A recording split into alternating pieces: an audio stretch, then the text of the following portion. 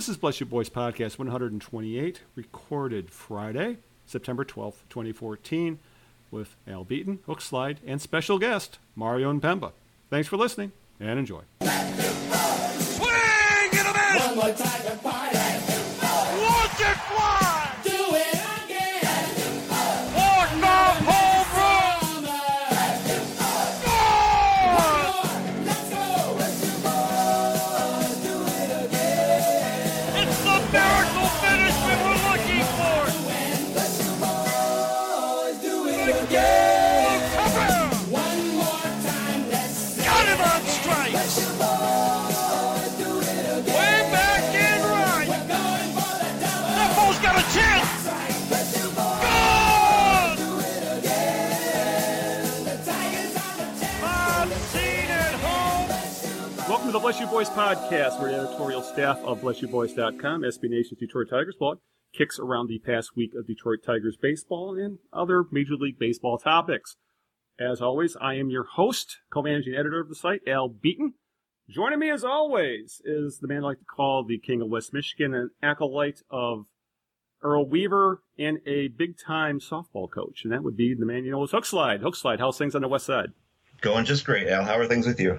Can't complain. But I got to ask you, what Yeah. happened this week with the softball? It was ugly, so we're just going to skip right past that topic and on with the show. All right. Talk about taking a pass on that. All right. A couple things about the podcast before we get to our very, very special guest that you can't wait to have, who we have on this week. If you want to contact us, please give us an email at bybpodcast@gmail.com, bybtigers@gmail.com. That's the catch-all email for Bless You Boys. We're also on Twitter at Bless You Boys, and we're on Facebook, facebook.com/byb.tigers. As always, just search for Bless You Boys on Twitter or Facebook.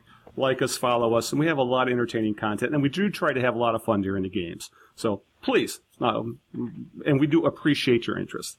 All right, we have lots to talk about, Hook Slide, but before we even get to what happened this week, we have a very, very special guest, and we can't wait to talk to him. So it's all yours. All right, so this week on deck, we have a voice that should be familiar to every one of our listening audience. A native of Michigan, spent 8 years broadcasting with the Peoria Chiefs in the minor league before spending 7 seasons with the Anaheim Angels in the major leagues, and then finally came back home to Michigan, going on his 13th season now as the play-by-play announcer for the Detroit Tigers, and most recently, author of the book If These Walls Could Talk, stories from the Detroit Tigers dugout, locker room, and press box that came out just this past April. We're happy to welcome Mario Mpemba. Mario, how you doing? I'm doing great, guys. How are you today? Doing just fine.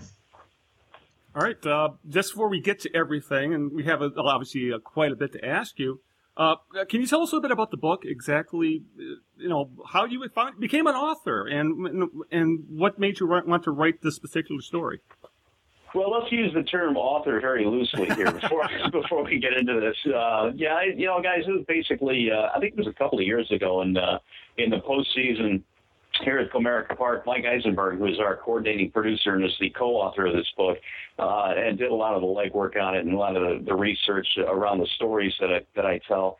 He approached me about doing a book because the Tigers have been playing well. They've gone to the playoffs now for 3-4 consecutive years, and he said, we ought to do a book. And I thought, well, I'm not really Ernie Harwell, so I really don't think people are going to want to read a book that I have, that I've written. But he convinced me to do it, and, over the years I had put together some stories, had collected them, and we finally put them into book form, and it came out this past April, and so far so good. I think the reception on it's been pretty good. It's certainly not a tell-all book. I mean, for those looking for dirt, you're not going to get it here, but just some stuff that I think has been interesting that I've observed over my career, and we're going with it. All right. And also, I know you wanted to talk about this real quick. You're involved with an ongoing charity initiative that runs every year and focuses on military veterans. Could you tell us a little bit about that? Yeah, it's Operation Opening Day, and what we do is we take a tape of Opening Day and then put it in CD form or DVD form, I should say, and ship it out to all of our troops around the world, really, whether it's domestic or over the pond. I mean, it doesn't matter where you are in the world. If you want a DVD of opening day, we'll send it to you for free. It's in conjunction with the Detroit Tigers Foundation. And I think it's just a great way of bringing a piece of home to our troops around the world that are serving our country. And I feel real strongly that they're a very important part of our society. And so it's just a small token to, give them a piece of home on opening day, because opening day, as you know, guys, is such a big part of Detroit. And I think it's important to kind of keep those guys in the loop on that. Oh, yeah, definitely. I completely agree. And it's a wonderful initiative. And we'll make sure to have links to the book and to everything Mario's got going on in the show notes. All right. About the Tigers, this is your 13th season as the play-by-play announcer for the Tigers. It's hard to believe it's been that long, to be honest with you.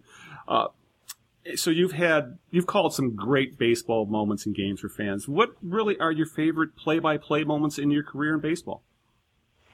Well, I've got a few of them. Unfortunately, a lot of them would have to do with postseason, but because of the way television contracts work, we don't get to do postseason. We're basically just pre- and post-game stuff. So, a lot of the postseason stuff like Maglio's home run and things of that nature and getting to World Series, I never had a chance to do because we're not broadcasting at that point. But when you look back at a lot of the things that, the Tigers have accomplished over the years, Verlander's 2 no-hitters stick out.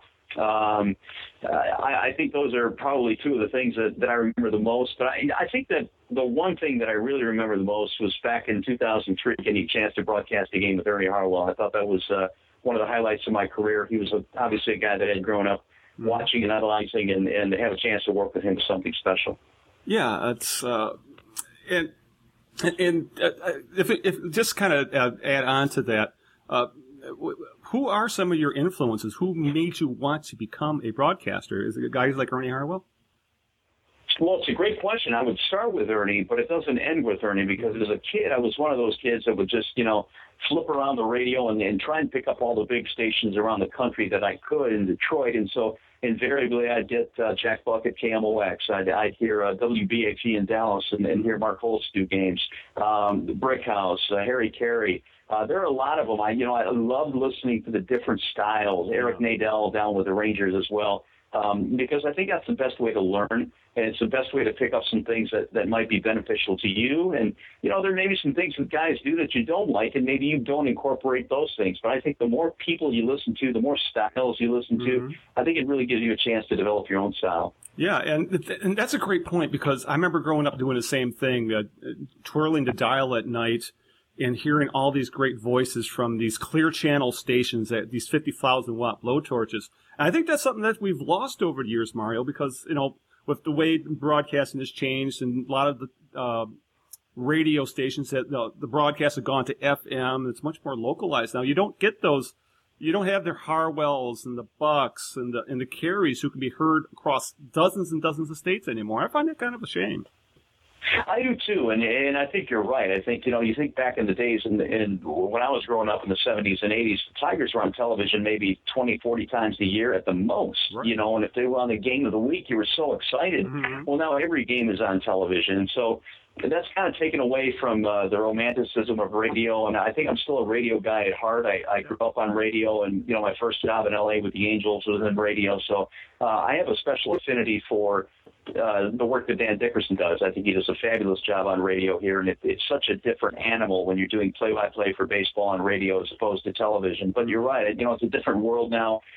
You can fire up your computer and get any game you want anywhere in the world. So it's definitely a different time we live in, but I think you're right. I think it has taken away, some of the romantic aspects of baseball on radio. Yeah, and leading to your broadcast, it's obvious you and Rod have a lot of fun, Rod Allen.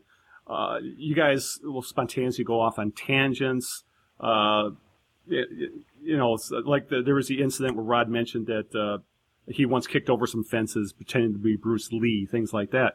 Do you have some favorite moments with your career, Rod? Just kind of off the wall, spontaneous stuff that you really didn't see coming? Well, I think that happens every night. I say to myself, well, I didn't see that coming. I think that's kind of part of the magic of what we have. I mean, obviously, I don't think we're the greatest broadcast team in the world, but I do think one thing. I think both of us come to the ballpark, we respect the game. We always feel that that's the most important thing, what happens on the field. And that gets back to Ernie Harwell, because that's something he always taught me. always respect what happens on the field first. You guys are not the story. The story is on the field. So I think we kind of strike a balance on that. But, you know, we also live in a time now where you've got to be somewhat entertaining. And I think that's what Rod brings to the booth. And I can't really pick one instant, but I can pick in my mind 1,000 different times when he just made me laugh, you know, spontaneously. Yeah. And whether it's, you know, with one of his colloquialisms, one of his crazy stories, or when we, you know, bring out the video of him chasing the picture in Japan. I mean, it's there's a lot of different stuff, but, you know, he likes to have fun. He's got a great personality, and I think it kind of blends well with what I do, and that is that maybe I'm kind of the straight guy, and that's my strength, and I'm good with that. Yeah, all right. You're the Abbott to his Costello, in other words. Exactly.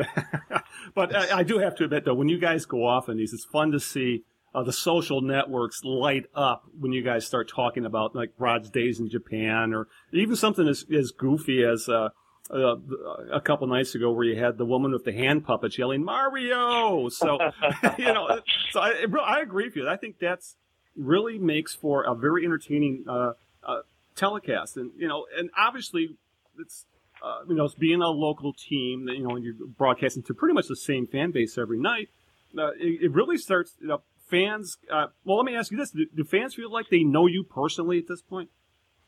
I think so, and I think that we kind of take that for granted sometimes, because I will always see fans and they'll say, hey, would you sign this, or would you take a picture? And in my mind, I'm thinking, why in the world do you want me to take a picture? I'm just a regular guy. But then you have to stop and think that you come into their living rooms every single night, and you're almost part of their family. And, you know, when you come to the ballpark and you work the game, you kind of forget those elements of what the fans go through.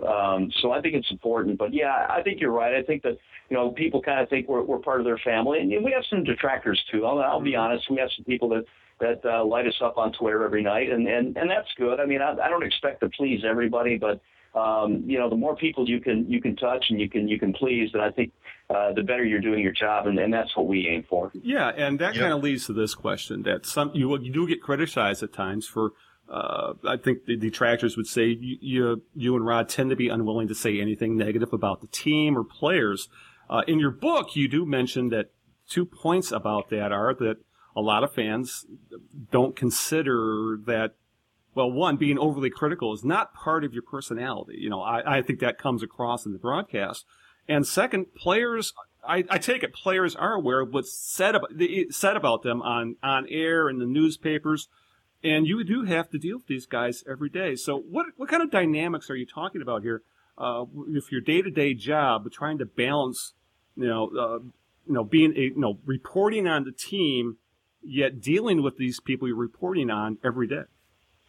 Well, it's a difficult balance. I mean, in my mind, there's no doubt about that. You know, the one thing we have to deal with, and look, here's what I live by when I do ball games. I was never able to play at the major league level. In fact, I was never even good enough to play at the college level. So I think I understand the game. I've been around the game a lot, and I understand it. But I don't understand what it takes to play this game at this level. So for me to go on the air every night and criticize players and talk down to players and talk down to fans, it's not a real smart thing to do, in my opinion, because I don't have the skill to do what these guys do.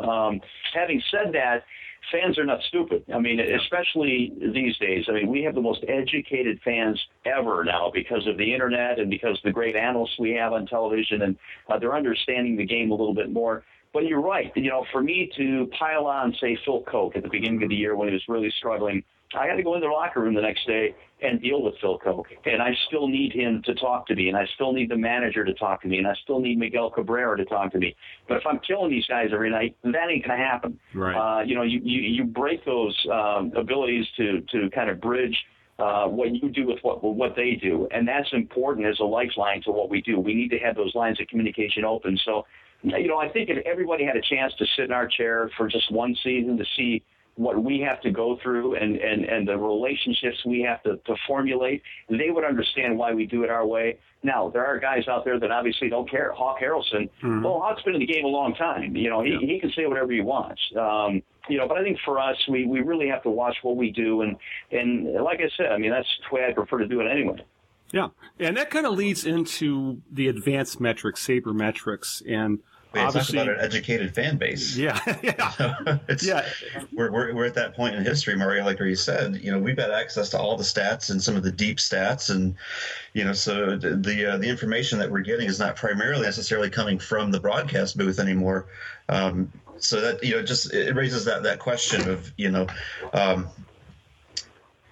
one of the criticisms that we sometimes hear, at least from guys that are more metrics oriented, is that there's not enough of that in the television broadcast, and but at the same time, it's starting to bleed through. I think a little bit. The old days of the graphics on screen that used to just show home runs, RBIs, and batting average are gone, and we're starting to see, like on the pitchers' stat charts, will show their WHIP and their strikeout to walk ratio and that kind of thing.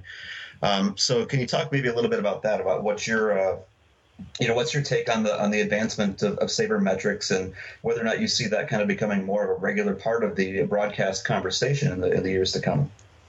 Well, it's a great question, and it's one that we have to answer every year, and it's one that deserves to be answered every year. I think we are making strides. I think we even had earlier in the game this year, we even showed FIP. And, exactly. For us, that's getting way out there for us.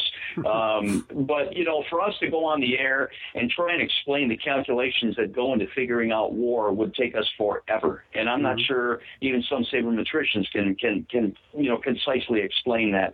We had a seminar at the beginning of the year. We do this every year in L.A. where all the regions get together, and then Fox Sports puts it on, and we go over things and how to improve our broadcasts. And one of the things that Fox did this offseason was poll a lot of fans. I don't know what the exact number was, but what are the most important things to the fans on television? What do they want on a nightly basis? And believe it or not, statistics did not even make the top 10. And so, as a broadcaster now, you've got to figure out what the fans want, and you've got to appeal to the largest, most wide, broad base that you can to get as many people interested as you can.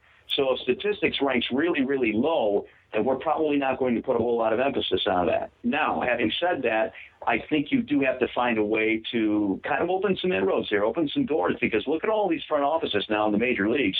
They all have guys that are statistic-oriented, and the advanced metrics are becoming more and more of daily life in baseball, so you can't ignore it. And I believe that there's a lot of value to a lot of them. But for what we do, we got to be the USA Today of broadcast. You know what I mean? We have to make it concise. We have to make it quick. And we can't talk over the heads of a lot of people, and we can't talk down to a lot of people. So it's a difficult balance, but I think we're kind of getting there. And I think that as we continue along now, we'll try and add more and more, but only if we can explain them very concisely and quickly.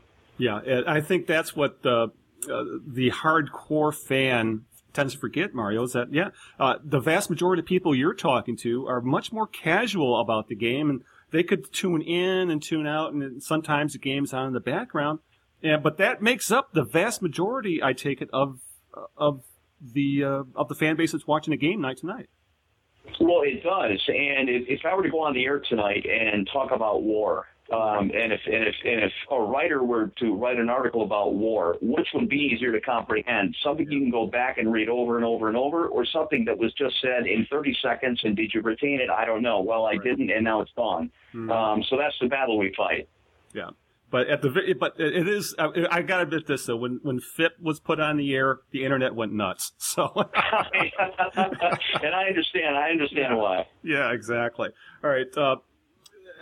This has been an interesting week for yourself and Rod Allen, because there's been an experiment in the booth with Jack Morris. And obviously there's rumors and reports going around that you may be going to a 3-man booth next year, and this is kind of an audition for Jack. And obviously it could be someone else as well, that Fox Sports Detroit kind of likes to get the perspective of a pitcher into the broadcast. So you've been together, Rod, for almost 13 years, and you really have this great chemistry that really comes across in the broadcast. Has adding Jack to the broadcast this week given you some different hurdles to deal with? And, what's some of the pros and cons of going to a 3-man booth? Well, I think some of the pros are that when you bring in a guy like Jack Morris, nobody knows more about pitching than Jack Morris. I mean, for God's sake, he's accomplished a whole lot in this game, and it's a borderline Hall of Famer, and in my opinion is a Hall of Famer. So anytime you can bring a guy like that in and have him give you some expertise on things that you never would have even considered, I think it's a pro. The hurdles that we face, as you put it, is that the dynamic does change a little bit from my end of things.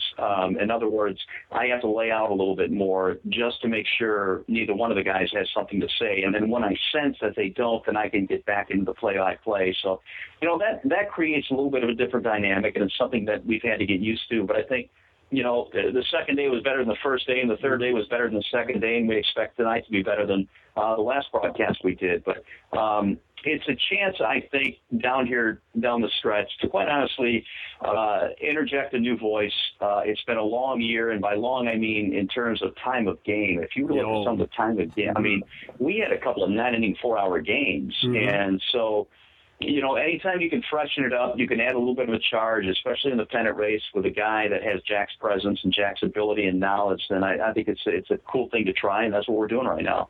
Yeah, so to use a basketball metaphor, you're kind of like the point guard right now, and your job is to set up, I take it, Rod and Jack at times, so they can have a chance to get their points across.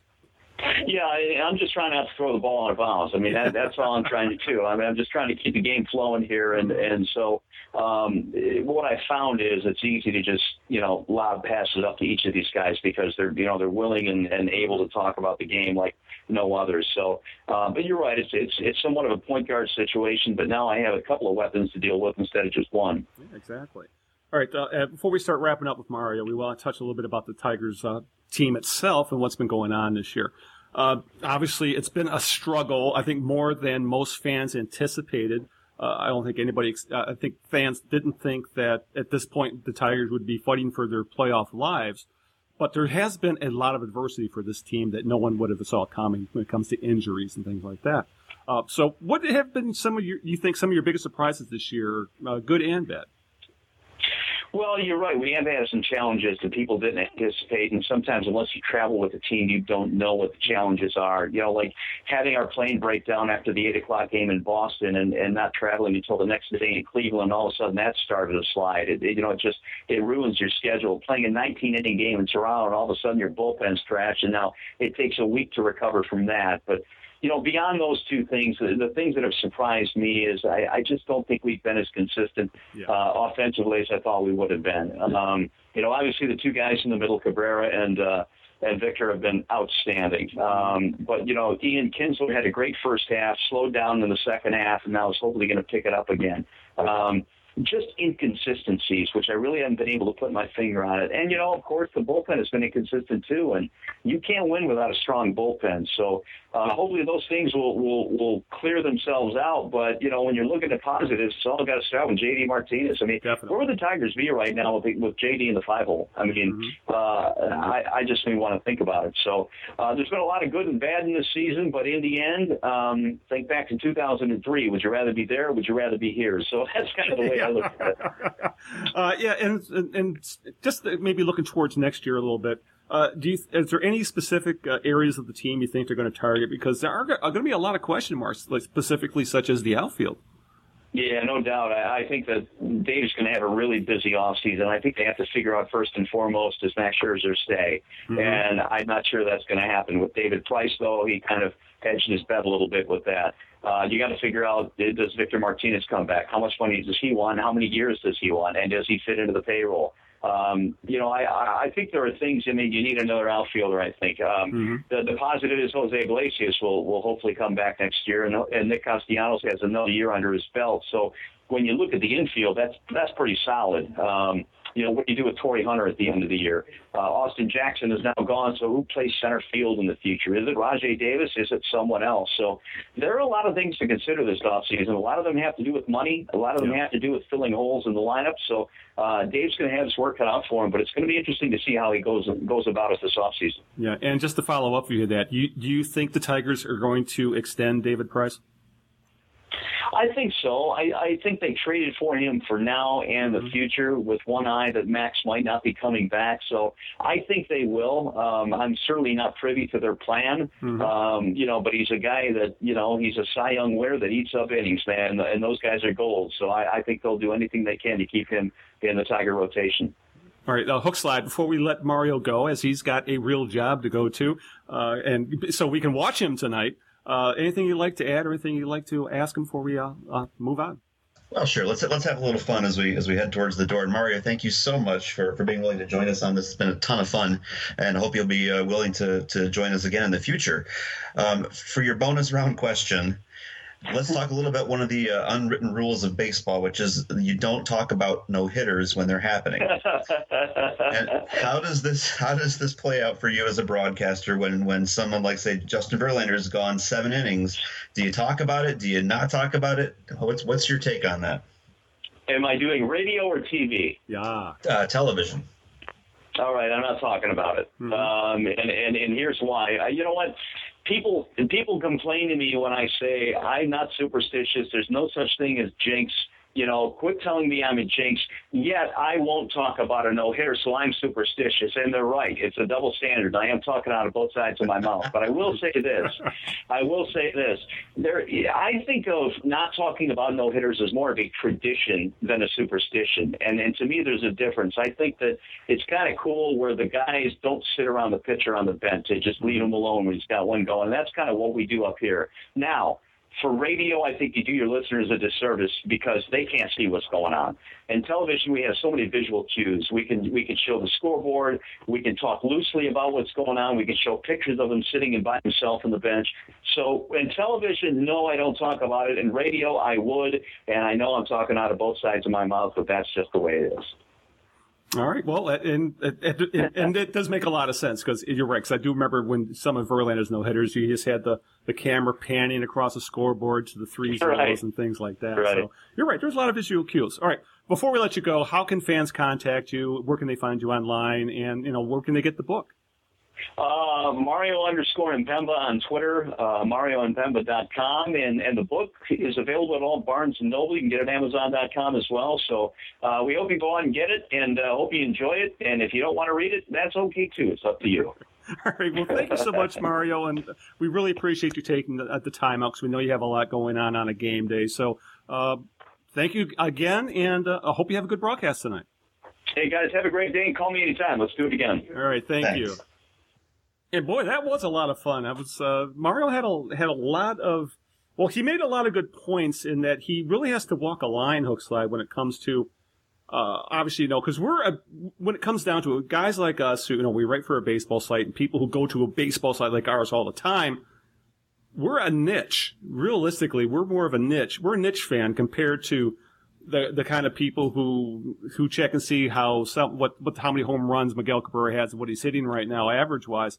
And they make up I think the vast majority of people who both listen to the games to Dan Dickerson and who watch the games with Mario Mpemba. And right.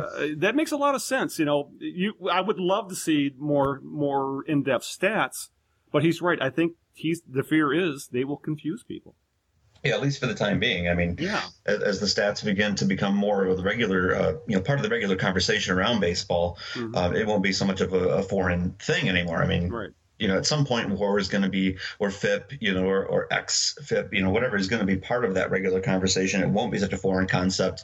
It'll be more at home in the broadcasts. Mm-hmm. And, I like his analogy of saying that they have to kind of be the USA Today.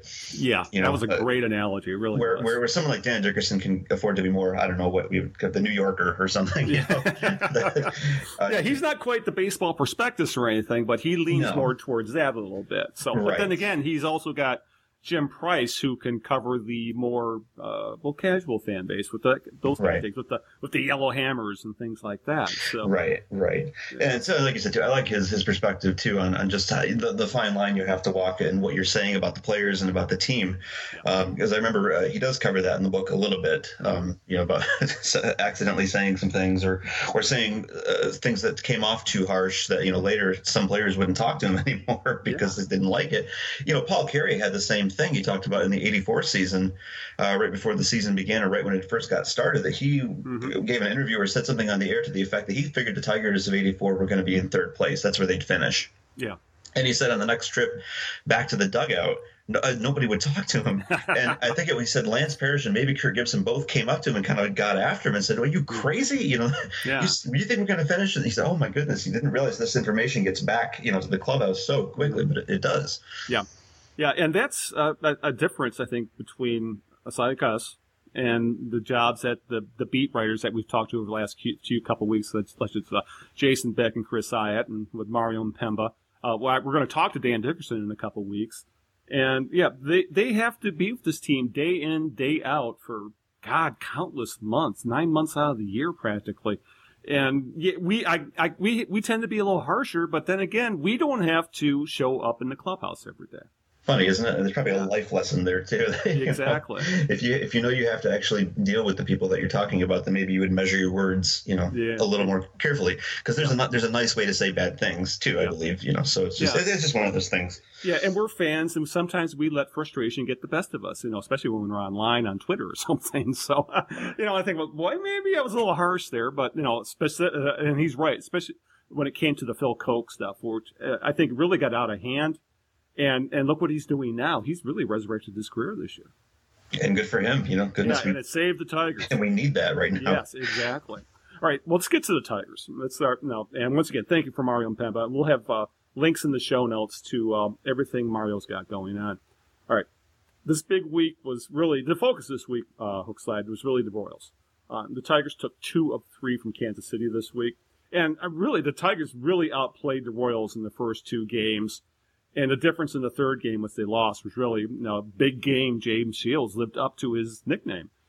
He salvaged the finale for Kansas City by going 7 2-hit innings, shutting out the Tigers. The Royals really needed to avoid a sweep, which Shields allowed them to do. And at the time, when they left Detroit, they had a 1-game lead. But they did lose last night. Obviously, we're recording this on Friday the 12th of September. So the lead is... Realistically, they're tied because they got the suspended game in Cleveland to take into account. And that's, that's 99.5% chance they're going to lose that game. I think they're down 3 or 4 runs with 3 outs to go. So, I don't know about you, but... Are you happy with the results? Yeah, are you happy with the results? I guess let's start with that because a sweep would have been great. But I can live with 2 or 3, but I think the question is, they can't end up splitting these 6 games. I think they do have to win that series in Kansas City next week. Absolutely, they have to win that series. And, in any other time of the year, any other series in the season, you would be thrilled with a 2 of 3, ending. I was actually, and I know I'm spoiled, but I was a little bit disappointed they didn't, take the sweep, only because it felt like it was such a mountain climb to get to that point and finally get tied for first place. And then, of course, you get shut out, and then there it is. Guess what? We're back in second place, and again trying to get back to the top. So it was a little bit frustrating, but there's nothing you can do about that. A sweep is asking for an awful lot, especially against James Shields in the finale. So it's just because you can't control what the Kansas City Royals do. And now that we're not playing them, it's back to, we have to beat the teams that we're playing and hope that they lose to the teams that they're playing. Nice to see them take the loss to the Red Sox last night. That puts us, like you said, within, striking distance. So yeah, it's only a half game in the standings, but realistically they're tied. Yeah, exactly. But the Tigers do need to start winning games in bunches. And the schedule, Hookside, I think, really would lean towards them being able to do that because they really are playing over the end of the season. You take those 3 games away from the Royals that they play next weekend. The teams are going to be playing over the next week, 2.5 weeks. Really have nothing to play for. The Tribe are kind of, sort of in the wild card race, but I think they're 4 or 5 out right now, and the Tigers have 3 games with them this weekend. But after that, there's no reason why the Tigers shouldn't play .600 ball at least over the next 2.5 weeks if they play to their capabilities, and that's been the issue all year. Right, that has been the issue, and that's the struggle. And I know we had an article on the site just this past week, saying comparing the schedules and actually making the argument that the Tigers have the easier schedule over the Royals. And but I kind of go with the one of our community members who posted the comment and said, but this year at least, the Tigers have played dead even .500 ball with the other AL Central teams. In fact, I think they might even have a losing record to the Indians. I have to double check that, but I know with the Twins and the White Sox, I think they're playing .500 even. Yeah. So really, in their own division, Kansas City is the only team that they've really beat up on, and thank God for that. The way things are going down this year. But to your point, they need to play better against those teams now than they have all year, and that's just it's something that I think they're capable of doing. But the results so far haven't shown that they will do that. Yeah, and you're correct. I have the standings in front of me. The Tigers are 11-5 against the Royals. They're 500 against everybody else. Yeah, And that's the difference in the division right now. Those are, especially the Twins and the White Sox, the Tigers should be beating up and just tossing them away, and they're not. Right, so they got a couple weeks yet to kind of, step it up just a little bit and play a little better than 500, and then that you hope that's enough to get them into the first place and to stay there. Yeah, because I do not want them to end up in the wild card. Yes, it would be a playoff spot, but God, that game is such a coin flip. It's just, we've been there, done that with that game 163. I don't want to go there again. Oh, God. I don't want to think about it right now. Not enough alcohol in the world at all. Yeah. Yeah. Okay, and speaking of pressure, do you think the Royals were affected somewhat by this? This is new to them. The Tigers, when it comes down to it, the core of this team, have been going through playoff battles for the most part since 2006. If you want to go back to to Justin Verlander, and even over the last 4 years or so, the vast core of this team has been through some tight playoffs of races. And specifically 2012, where the Tigers were in worse shape than they are now against the White Sox, and they still managed to come back and win the division. And the Royals, they played. This is a team that has several legitimate Gold Glove winners. Gold Glove candidates on their team, and they played some shoddy defense and made some very questionable strategy calls, and it happened again against Boston last night, where Eric Hosmer made some bad errors, and it really kind of looks like because the Tigers really outplayed them for the vast majority of that series, that maybe the pressure's getting to the Royals a little bit because they haven't been here in decades. And that could be the Tigers' one big advantage over these next 2.5 weeks. Well, I'll take the opposite then. I'll take the counterpoint and say, let's draw the analogy, because the other night in that game against James Shields, the Tigers were in a run-scoring position, and Don Kelly came to the plate, and instead of pinch hitting somebody with a slightly more powerful bat to help them get those runs, and Brad Ausmus said after the game that Don Kelly was the only left-handed bat, quote unquote, with experience. Yeah, playing the experience card. And I tend to agree with those that said, look, I'll take talent over experience any day of the week in that situation. And I think the same applies to what you're saying about the Royals and the Tigers. Is just because they don't have the experience, quote unquote, of being in a pennant race? I don't think so. I think if they're a talented team, then they play hard and they win, regardless of whether they've been here in the last 2 years or the last 20. So I don't see that as really having any kind of effect. Yeah, well, that leads to the battle of the dugouts. And Ned Yost is really considered to be by many the Royals' Achilles heel. And and then again, you could argue that, well, we really don't know what Brad Ausmus is going to be able to pull off, because he's never been here before either. But he does have Gene Lamont by his side, who has, and that might be enough to give the Tigers advantage in the dugout. And it really points to Yost made a huge misstep in the ninth inning. Was that would have been Tuesday night, right? Where he pinch mid at bat, pinch ran Jared Dyson, and his run didn't mean anything because it was a 2-run lead at the time with Joe Nathan on the mound, and the move was essentially, the Tigers even said this after the game, that it was neon sign blinking, double steal, double steal, double steal, and Joe Nathan. And obviously between Nathan, Romine, and Ian Kinsler, they all knew we got to watch what's going on at second base. And Kinsler snuck over and pulled off the pickoff, essentially blowing up any chance of the Royals rally and sending Kansas City Royals fans into conniption fits. So it was really, if you ask me, I don't know what Yost was thinking, but he has been, I think, really the butt. He's really been the kind of the eye of the storm when it comes to the anger around the Royals fans about this team. So you got to wonder, is Ned Yost going to be the Achilles heel over the next 2.5 weeks? Well, I mean, it's certainly in the eyes of the Royals fans. And like you said, that's kind of been an ongoing thing. And if I'm not mistaken, he was fired by another team. Was it the Brewers? I believe so.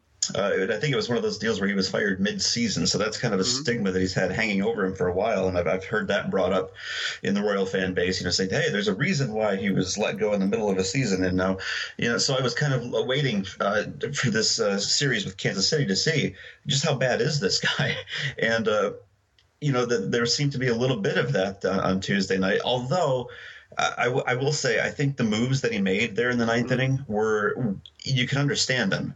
They're logical in a sense. I think the execution was terrible. Yeah. Because like you said, it was just the way that he did it. The order of execution was just he was telegraphing all of his punches at that point. He's got the tying run at first base, and he did pinch run Gore for Infante there to get to, a little bit of speed there and hopefully score that. But remember, it was Alex Gordon at the plate at the time. And so you're kind of hoping that Gordon, who's your biggest, guy with pop in the bat, who, will maybe give you a double or a triple, and you need that fast runner at first to score the tying run. Well, Gordon struck out. Mm-hmm. And so now he realizes I got my next best hitter, Perez, and after that, it's a black hole. Yeah. So something's got to happen here with Perez, and that's why he stopped mid at bat and said, okay, we've got to take away the double play, and set it up so that Perez only has to get a base hit to score the tying run. Mm-hmm. So bring out your next fastest runner, get him at second base, and pull off the double steal. But like you said, the way that played out, just a neon sign that it was, Joe Nathan said Ian Kinsler saw it and said, yeah, I knew something was up. And, the way that they pulled that off was just, they made it look beautiful. Easy. Made it look easy. Yeah, and speaking of Yost getting fired, when he got fired? Mid-September of 2008 with the Brewers. Ouch. And the Brewers actually ended up winning the wild card that year. He was replaced by Dale Swaim. So, and he got fired because the Royals had been on a 2-week skid. And we're on the verge of falling out of playoff contention. So, talk about a black mark on your record. That's, being fired in the middle of a pennant race. I'm surprised you're able to get another damn job.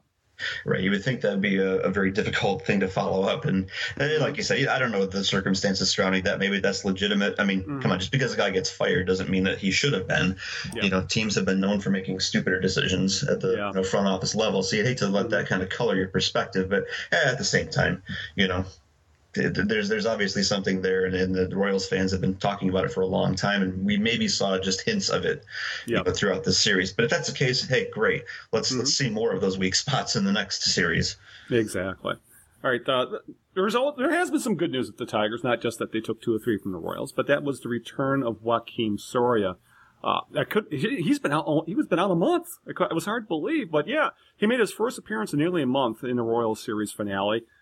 He did give up a run. He gave up a triple and a sacrifice fly. But from all accounts, both Soria and the Tigers were very encouraged about how he threw. And this could make a huge difference down the stretch if he's healthy and is throwing well, because all of a sudden, Jabba Chamberlain is no longer a sure thing. Yeah, what has happened to Jabba? Yeah. The guy who was supposed to be, or was, the lockdown man for the 8th inning, and you could count on, if you couldn't count on anybody else, you could count on Jabba. And now that's, I don't even know where that went. So yes, it helps to have Joakim Soria back, although, he didn't do so hot in his first couple starts when he first joined the Tigers after the trade deadline. Right. And then he came out for his first appearance the other night and was promptly welcomed with a triple, wasn't it? Or a double or a triple? Oh, the triple. Triple. So let's hope that we see a little more dominance out of him, or we're going to be back to flipping coins for the 8th inning now. Yeah, and without him, it has been. They've kept running Chamberlain out there, but he has been scary in the second half. He has, and the thing that's kind of interesting to me is looking at we got to see the Royals bullpen on full display again, and it's just an amazing bullpen. And who was it that pitched? It was Wade Davis that pitched the other night that has got that ridiculous ERA. He hasn't given up a run since like June, I think. And you look at that bullpen, and at least I look at it and think, well, that is a playoff bullpen. That's one of those bullpens that that will get you very, very far in the postseason, and you just kind of wish that the Tigers had something comparable to that. But unfortunately, it's a lot of guessing right now. Yeah, and Soria could change that if he's his old self. And Joe Nathan, for the most part, has been pretty solid himself as of late. So it's if those two can come through and get the Tigers to the postseason, I'm okay with that. I just wish Chamberlain could help lock down that part of that as well, but it really doesn't look like it's going to happen right now, at least the way he's Well, pitching. yeah, you never know. I've lost confidence in him, and sad to say. Sure. I mean, and a couple of bad outings will do that. A couple of weeks of bad outings will do that even more. So it does get to that point where you say, well, I'm not even sure why this is happening, and it makes it hard to be confident in seeing that guy come out and pitch. Right. On the other hand, it only takes a couple of really good dominant outings to start to feel better about that, and I'll tie that into Joe Nathan's performance on Tuesday. Yeah. He'd been pitching a little better anyway, but I said it on Twitter. I'll say it again. That outing on Tuesday is exactly what I think of it as, the ideal closer's outing, where even though he got unlucky on a couple of base hits and put the first 2 runners on, he very quickly took the situation back into his own hands by knocking out 2 strikeouts. Yeah. And then that pickoff, of course, helped, immensely. But for a guy to be able to go out there and say, whoops, 2 hits, they weren't really his fault, seeing eye singles or whatever. They weren't even that. It was just, wrong hit, the wrong place, wrong time, whatever. Right. But for him to bounce back from that and say, well, then I'll just strike the next guy out. Yeah, that's what he did. That's the closer right there. That's what you want to see. Yeah. So I was just going to say, I think people are feeling a little better about Joe Nathan as a result of that. Yeah. And yeah, exactly. There was a lot of weird luck involved in that inning, but like I said, he pulled the Tigers out of a fire again. And I agree, it wasn't that that aborted rally was not part. It was really not a fault of Joe Nathan, because come on, 2 seeing eyes high choppers that go into the hole on the left side. It hit, those balls hit 5 feet in either direction and they're out. So it's one of those. That's baseball, and luckily the Tigers were able to pull out of that. All right, speaking of guy who has been able to pull out of something, that's Miguel Cabrera. I don't want to say he's back from the dead, but he's definitely back from the intensive care ward. His August was awful outside. He hit .252. His on-base percentage was solid, but still on Cabrera like .354, and he only slugged .336. He only had a .691 OPS in August with just 1 home run and just 10 RBI. In September, he's returned to his MVP form despite the gimpy ankle, and who knows about the core injury surgery stuff. But he is slugging. He's just hitting the damn cover off the ball. He's got a OPS over 1.3, 5 home runs, and just as many RBI in less than 2 weeks that he had in 31 days of August. He's hitting .450 this month. So, if anything's going to push the Tigers over the top, it's Miguel Cabrera hitting like this. Absolutely, it is. Absolutely. I was just talking to some guys on the WBBL radio show this the other day about that, and saying, can you imagine what this would look like if Miguel Cabrera were hitting his typical 40 home runs instead of just 20 or 22 or whatever he's at right now? You're looking at 15 to 20 runs minimum. Yeah. In production right now, probably more than that, because if he hits 40 home runs, there's going to be some 2-run shots and 3-run shots in there. With the number of runs that he, normally produces, missing now this season, you're talking several wins, I think. Yeah. At least in raw converting runs to win totals, you're looking at a pretty big difference. So it's really good to see him swinging the bat well. And to kind of, like you said, come out of that a little bit in September. Once he gets going on a tear, we saw this last year. Last August was his big month. Right. He just went on a tear and was hitting everything and hit 2 home runs off Mariano Rivera. You want to see this. You want to see this going into the playoffs. Yeah, I just want be careful with them, and they're doing that because he is playing a lot more DH right now. Well, it's good to see that too. Yeah, exactly. So because it was obvious when there's been some defensive plays at first base where either he was unable to make a play because he just couldn't plant on that foot, or he was making plays and then you could just see him grimace in pain afterwards. So he's not right, but it's not keeping him from hitting the ball. No, and if he's going to save his own ankles, he needs to go ahead and hit those home runs, because we saw it was just the other night where he hit a single, I think, or he walked. Anyway, he was on first base, and the next, either it was V Mart or JD Martinex that hit a double, and they had to score Cabrera from first. And to see him, that looked awful. It looked like so much pain. And I'm wincing the entire way, going, please don't snap, don't snap. Don't let there be a play at the plate and a slide and all that stuff. So, buddy, just hit the ball harder, and then you won't have to run. And speaking of who hasn't snapped, Hook Slide, is Kyle Lobstein. He's come out of nowhere with this team, and I won't call him a savior, but he sure has been a godsend in replacing Anibal Sanchez. He's 1-0 with a 2.12 ERA in 17 innings in his 3 starts, and the Tigers have won all 3 of his starts so far. So, I'm not saying this guy is going to end up in a rotation next year. He's going to be a long-term solution. I'm just asking, just keep it up for 2 more weeks. Yeah, well, let's talk about those numbers again. You say he's 1-0. Yeah. 2.12 ERA, 17 innings pitched. The Tigers have won all 3 of his starts. Mm-hmm. How is that not savior status at this point, considering considering who he replaced? You know? If he has to replace, it's Anibal Sanchez, for crying out loud. We thought we were going to take a huge hit. Yeah. And Lobstein has done so much to kind of plug that hole, in the leaky boat, so to speak. It's been amazing. You really hope that this is for real, and I know it's a small sample size, but This could be a legitimate starter, if not next year, maybe the year after that. Don't know. It could become a usable piece. Right. Yeah, which is something no one saw coming. No, and he's pitching better than Robbie Ray has pitched, at least at the major league level. So, if Ray doesn't work out, to become that back end rotation guy, next year, then maybe Lobstein becomes the guy. Yeah, and just one thing to be aware of is that he may end up facing some teams a second time, and that's really going to show if, they don't know him, or was it he's actually got some stuff? Because, the second time around, that's really when it will show you if, maybe there's something there in that. Yeah, that's kind of the litmus test, isn't it? Exactly. And we'll find out, I'm sure, in the next couple of weeks. I know he's already pitched against the Twins, and he's already pitched against the Tribe. So I have a feeling, I haven't checked the probables, but I'm guessing he's probably pitching this weekend.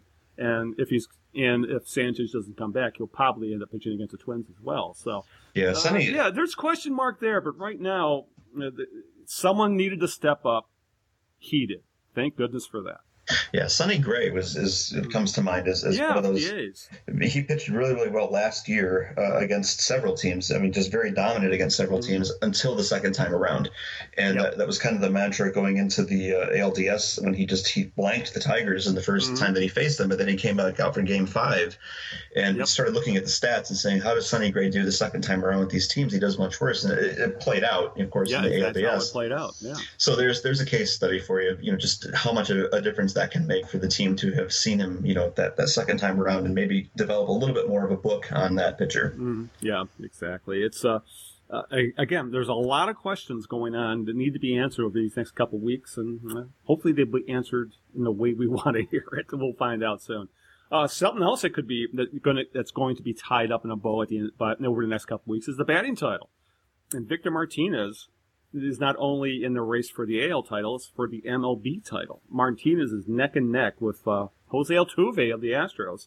I haven't checked where they stand today, but as of yesterday, it was Altuve was hitting 336 to Martinez's 333. Essentially, Altuve is leading by an Altuve. And nice. And what's really more impressive about this, though, and you can say the same about Miguel Cabrera when he's won batting titles, is Altuve is this itty-bitty, slap-hitting speedster who will get infield hits, who will, he'll get more than his fair share of C&I-type base hits, which we don't see from Victor Martinez, who hits for power, who can't run, and hits nothing but line drives and fly balls. It's really remarkable to see a player like this on the verge of winning a batting title. Yeah, you got to say that, like you said, Victor does not have Altuve's advantage in terms of the speed that he can beat out some of those singles. But what Victor is doing is hitting the ball hard, and he's also playing against the disadvantage, we'll call it, of the shift. Yeah. He's constantly having to beat the shift, and the fact that he can do that enough to be so close in the batting race. I just looked at MLB.com. It looks like those numbers still hold today, 336 to 333. But he, like you said, the fact that he's doing that with authority, basically, he's not getting cheated on these base hits, doubles, home runs. It's absolutely remarkable. I would love to see him, take home the batting title just as some, recognition for the amazing season that he's had. Yeah, exactly. Because he's not going to win the MVP. He's likely going to finish top 5. But a batting title, say what you will about, advanced metrics. The batting title still means something, and I know it still means something to the players as well. And it would mean a huge amount to Martinez. let alone he's in a contract year. It's just right. you want to sign you want to sign last year's batting champion? Oh yeah, I'm like I posted on Twitter the other night after another Martinez base hit. I'm sure his every base hit, his agent is cranking up the contract a little extra more and anticipating a little bit bigger percentage of that deal because there's going to be a lot of money there. We'll talk a lot about this, in the off season, I'm sure. But you think his agent? We will speak of his agent because who knows how much money Martinez is making himself right now. Someone may end up offering him an absolutely stupid contract, and it's going to be up to the Tigers how long. Essentially, I have a feeling it's going to be how many years are they going to be willing to go with this guy. And after 2 or 3, you start getting like, he's great, and they need his bat, but do you want to commit 4 years to a 35-year-old DH? That's a tough question. It's one that we talked about earlier, and I wrote that whole artitle about it for the site, about what the other options would be. And like you said, I'm sure his agent has a spreadsheet that has a conversion chart of base hits to dollars. Every time he punches in another number and ching, all right, there's an extra. He's probably moving up from a Lexus to a Ferrari at this point. Right. Down That's payment, right. So. But honestly, there aren't too many other options as we discovered earlier this year. I mean, Adam Dunn was on the table as a potential, but he's been traded off to the Oakland A's now, and we'll see if they end up keeping him beyond his. And he's talking about retiring anyway. Right. So I mean, there just aren't a lot of other options out there. Not certainly anything that I think the Tigers would be interested in picking up. So hopefully they can get Martinez to, like you said, I don't think the money's going to be the issue. I think it's going to be the duration of the contract. Yeah. So if it does become that, I would just hope maybe you front load the deal somehow, or you just make it to the point where that those last couple years are as don't affect your salary structure that much. It's just hard to say. Is Victor Martinez going to be worth $15 million a year at the age of 39? Probably not, but that may be what he's going to get. So you backload that contract with a ton of incentives, Yeah, there's things they can do, and obviously the Tigers are not run by dumb people, but that's going to be a very difficult decision to make. How do you keep Victor Martinez, yet don't affect the, but don't feel like because they're going to overpay. No ifs, ands, or buts about it. They're going to overpay for Victor Martinez if they keep him. It's just a matter that you just got to hope that those last couple of years of whatever deal they end, if they do get the deal done, that it just doesn't hurt the Tigers that down the line, because they're already talking about that with, for example, out with the Angels and Albert Pujols. So, he had his first career Golden Sombrero last night. That was a big deal, but it's hard to say where they're going to go with this. But God, right now, he's such a pleasure to watch at the plate. We're watching a master at work, a guy who can, between watching Cabrera and Martinez, we are blessed being able to watch these two at the plate. We really are. Really fun to watch him face Shields the other night, the first time through, and watch him just foul off pitch after pitch. And he drove up, with a 10-pitch at bat. And I made the remark on Twitter that Martinez had seen 10 pitches in that at bat, while the first 3 batters in the lineup had only seen 12. Combined, he was just up there, and he doesn't seem to care if he's in the 0-2 count. He just walks up there thinking, I'm always in a hitter's count all the time. And the Tigers seem to be doing really well with guys in their contract years lately. So maybe we should just build a whole team around guys that are in contract years and see what happens. That would be interesting. That's been thrown out there. What if you did have a team with vast majority of players who are in their contract years? You'd probably win everything, but. That's right. It'd be it'd be a 1-year wonder. A constant revolving door. Exactly. All right. The other big news this week, if you want to call it that, was to paraphrase one of my cinematic heroes, Navin P. Johnson. The new schedule is here. I'm somebody now. So, Al, are the Tigers on the schedule? I think they are. You know what that means? Yes. We're somebody. We're somebody. He hates cans. No, I won't even go there. But some of the highlights, obviously, the season begins at home April 6th with a 3-game series against the Twins. They end the season on the road. I think it's a 7-game road trip, and it's going to end with I think a 3 or 4 game series against the White Sox on October 4, which means that the season ending in the first week of October, the World Series could end in November, which sucks, but that's baseball for you. 2 West Coast swings. One's a 7-gamer against the Angels and A's in May. And then the only other trip is a short 3-game trip to Seattle in July. So that's cool there. They'll get all the West Coast trip done early and only 10 games total. Interleague docket looks pretty good. For some reason, the Pittsburgh Pirates have become their rival, and they get them every year. They play them on the road. They play the Brewers at home, and they have a home-and-home series with the Reds. That's cool. Yeah. And they have 2 separate series with the Cubs. So it's all Yes, very the Cubs. travel-friendly schedule, interleague-wise. Except for the stupid Cubs. I'm ticked about that one because, see, the thing is, it's still on my bucket list to go to Wrigley Field. I've never been to Wrigley Field. I really want to do it. And me and my wife end up going to Chicago every year in August. And so I looked at the schedule and saw it, and guess what? It's right at the same time, but it's like 2 days after we'd be getting back. So I'm just like, you've got to be kidding. I could have gone to Wrigley Field and seen the Tigers, but that's probably not gonna happen this year. So, but cool that they're going there, you know. Yeah, and I do like that. It's all, for the most part, Midwestern, North Central type teams, Rust Belt teams for the most part that are going to play in the interleague, and that's cool. I really like that, and which also means that all those road games in interleague are going to have a big Tiger crowd presence. You know, and the thing that I like about the schedule too is that it does start a little bit later. It's a week later start than this season, so I think weather-wise that's good. And baseball fans are going to love the fact that, like you said, we could be playing baseball into November because the regular season doesn't even end, until the first week of October. So I'll take that. Yeah, and once again, if I believe the Tigers' schedule tends to be a little overloaded with home games in April. As we saw this year, that could come back to bite you in the ass, considering weather-wise. So that could be a concern. Well, we'll worry about that when we get there, right? Yeah, exactly. Who knows? We may have a wonderful spring next year. Let's hope so. Let's hope so. But, yeah, even though everything I've heard means we're going to have a brutal winter again, but again, I'm not a meteorologist. I'm not the local weatherman, so I'm just talking out my rear. We need to get Chris Ayatt back on the podcast, and he can tell us what is the weather going to be like this winter, Chris? He'll just get a frowny face or something back. That's right. All right. I guess there's one more thing we should touch on because it could affect the Tigers if they make the postseason. Maybe I should say when they make the postseason. And that was the big news that broke early today before we fired up the broadcast was Chris Davis of the Orioles was suspended 25 games. And this is going to go into the playoffs, which the Orioles are going to make. I believe they're like 10 games up right now in the East for using performance-enhancing drug. But in this case, it's not steroids. It's a amphetamine. It's Adderall, which is considered a drug that will it's used for ADHD. It's supposed to help you concentrate better. And what's odd about this is that he used it last year. Obviously, he had a monster year, 50 home runs, 130 RBI, whatever it was.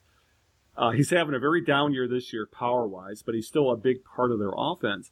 And he still took the drug, but last year he had a waiver. This year he didn't have a medical waiver. So that just leads me to say, what in the hell were you thinking? It seems to be, and that seems to be the ongoing thing of this. We talked about this before the podcast. Miguel Tejada went through the same thing for the exact same reason. Not getting the waiver when he got suspended a couple years ago with the Royals. So I just, all you can say is, well, that's dumb. Yeah, to me, it's a little bit dumb all the way around. It's dumb that you don't remember to get the waiver for something that obviously if he needs it, then he needs it.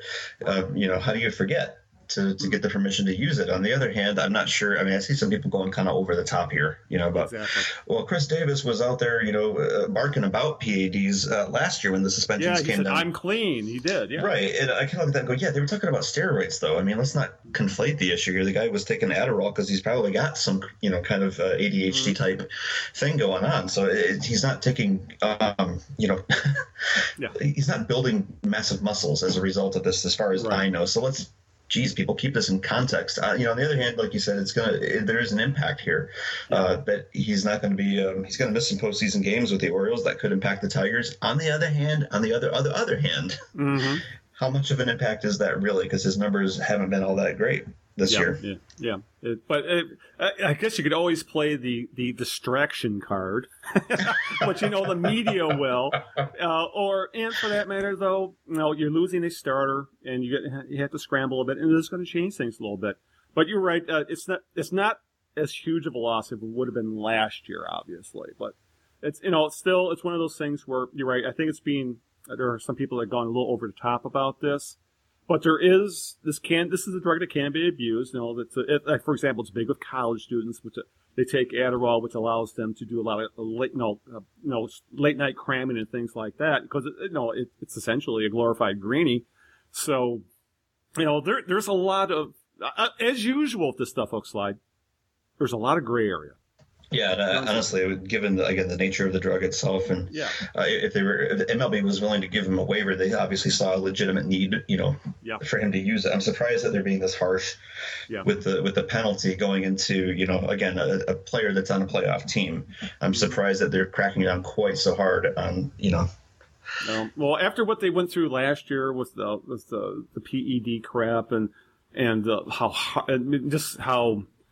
they at this point, Major League Baseball, after what went down last year with Alex Rodriguez, I don't ever see them being lenient with anybody anymore when it comes to any kind of stimulant, be it roids, be it greenies, be it whatever.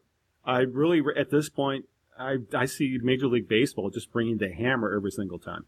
Well, that's it then. See, you get people that abuse the rules and use HGH, and then they just ruin everything for everybody else. Yeah, exactly. I mean, I kind of feel bad for the guy because, like I said, if it's a legitimate medical thing that he needs, and he just I'd love to hear his explanation. If he just forgot to ask for it, I mean, I don't know how you forget, but that's the thing. It's not like they caught him, for the very first time sneaking something that's, obviously he needs it. He's gotten permission for it. Why he didn't get permission this time, Lord knows. But shoot, that's a big mistake, man. And whoops. So that's the big question mark. Why didn't he ask for the exemption? Why didn't he get the waiver? And I'm sure that's what the Orioles are asking too. Then again, why the Orioles had to have known about it, so why didn't they make sure it happened too? And why? There's a lot of questions there that I'm sure Orioles fans want answered. Sure, and if it's a legitimate medical need, then why is that a waiver that expires? Yeah, that's another good point. Exactly. Maybe he thought it wasn't. I don't know. But it seems like if you really definitely, if you have an ADHD type, scenario going on, you need Adderall. Seems like you could get a kind of an ongoing waiver for that. Yeah. But again, not to throw a little Schadenfreude out there, but this could help the Tigers because the Tigers win the division. Their very likely first round opponent could be the Orioles. So, but. Again, we'll have to wait and see how this all goes down, and maybe hopefully we'll get more explanation next week. We'll be able to talk about it next week, exactly what the explanation was. But regardless, once again, performance-enhancing drugs are making headlines in baseball. I wish could talk about the game itself. Have more conversations like we had with Mario Mpemba. So which was a lot of fun. So yeah, and I think that's a good place to wrap up the show. So anything you'd like to add, Hookslide, before we call it an afternoon? Just to remember that we've got some spectacular guests coming up. Next week will be Rod Allen, Mario's partner in the booth, will be joining us. And then the week after that, we've got it confirmed. Talked to Dan Dickerson today. Mm-hmm. And so he's agreed to join us on the September 26th podcast. So that's coming up. Looking forward to that. God, maybe one of these days we'll get lucky enough to get Jim Price, but we're on a roll right now. So it's and kudos to Hookslide because he's really been the primary force between getting some of these good guests. So thank you so much for what you've done. Because well, sure, but it's been a great stretch of guests we've had. Yeah, it absolutely has, and it's been fun to have those guys on the podcast. And I have to give a shout out to Catherine Slunksness, because she's the one that got us the hookup with Dan Dickerson. I actually got to go, sit and talk with him and kind of put in the good word for us. So we'll give her the credit on that one.